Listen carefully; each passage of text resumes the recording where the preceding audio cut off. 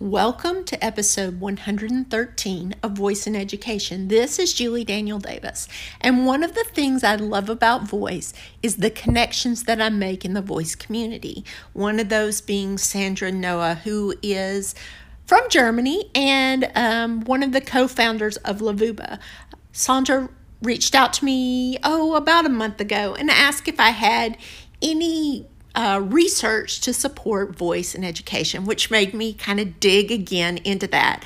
To which I sent her a bunch of things I had found and said, thank you for that, because it'd been such a long time since I'd actually done some research to see if there was research.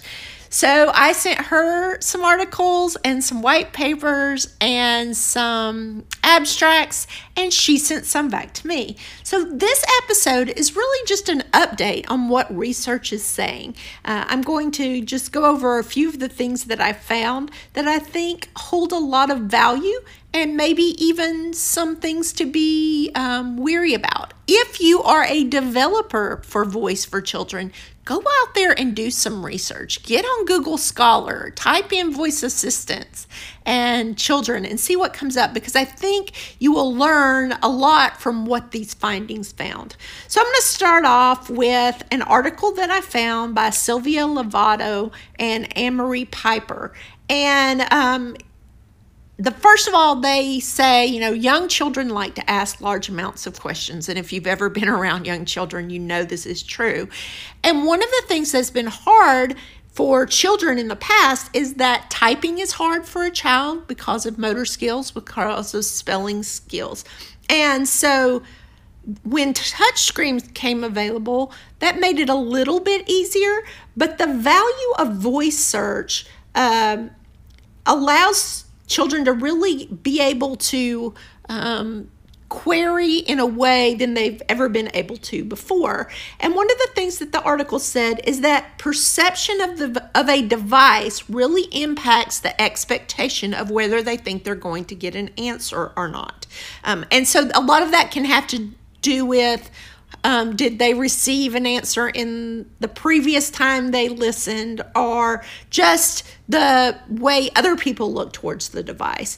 It also suggested that breaking down a query in steps to teach a child how to do that would be more beneficial than just asking a broad-based question, which is something as an educator I know from teaching just students how to do really good Google queries. I taught them how to do keywords. I taught them, different things to help them along the way. So we've got a responsibility as teachers to teach them how to make good voice queries, because the ending of this article talks about how with voice, children are actually much more likely to receive a helpful answer than they are through other kinds of queries. So that was interesting.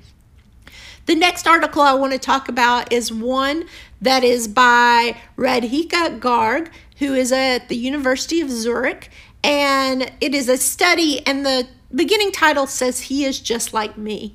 And one of the things about this article that really stood out to me was that they found that adults and children perceive devices very differently from each other. And adults tend to look at it in one way and one way only, and don't really vary from the way they use the device. But children are always looking for varied ways to use it, and they're not afraid to explore with a voice device. And there was some concern in that children tend to personify the device and how that's going to have an impact on them. So that's something to be aware of. My personal opinion is that if you're developing for children, it's just good to remind them that they're not talking to a person, that this is just like if they were on the computer doing a computer tracking type thing. All right, my next thing is from the University of Bristol in UK. Various different departments there, computer science, education, engineering, went together, and this paper is about co-designing for inclusion with visually impaired and sighted pupils. And the overall desire of this paper was to figure out how could they make more of an inclusive situation for visually impaired children or learners. And so what they saw was that voice user interface actually helped overcome some of the challenges of visually impaired children. And this is a really good article to look at when you're thinking about future design and research. And then there was a conference paper put out by EdMedia and Innovate 2020 EdMedia and Innovate Learning 2020. It was an online event of the Netherlands, and this was called The Use of Alexa for Mass Education.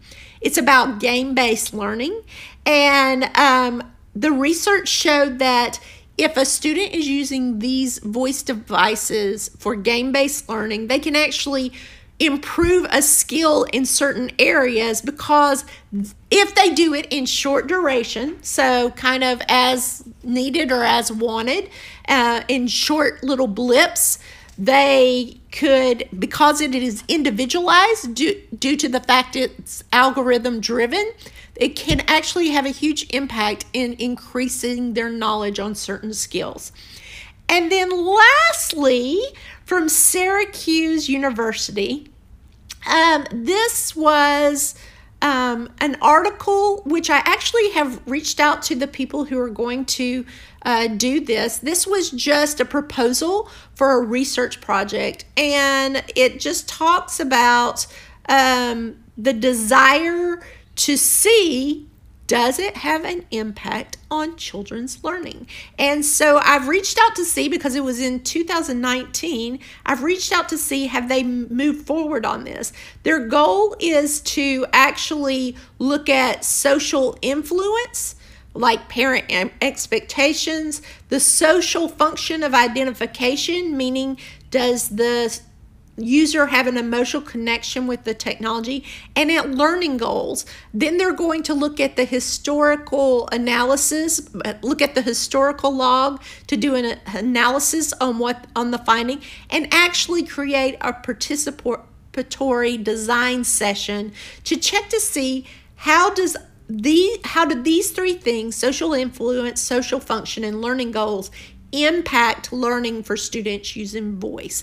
So as you can see, there are a lot of different things out there. When I first got involved in voice and was looking up research, does anything support that this is a good thing? I wasn't finding a lot of information out there. I am now finding that voice, especially for children, is a great interface, because they're more likely to actually be able to find what they're looking for if you're training them in a way to know how to make good queries. And it's kind of a responsibility of an adult to really help them see this in a light as a tool to use for learning. I believe the same thing is true of an iPad. When a child enters education in the K-12 arena, we sometimes have to reteach as educators that this is not a toy, that this is also a tool for learning. So I think that it is important that early on that children learn that technology isn't just a toy or for entertainment. It is something that can be used for learning and for being a lifelong learner. So I speak to all you educators out there, if you're giving access to children to devices as more of a free time and as more of a, oh, you earn this playtime, make sure you're also showing them the benefits of it for learning, so it is not just seen as something that is just added to our lives for amusement. This is Julie Daniel Davis signing off.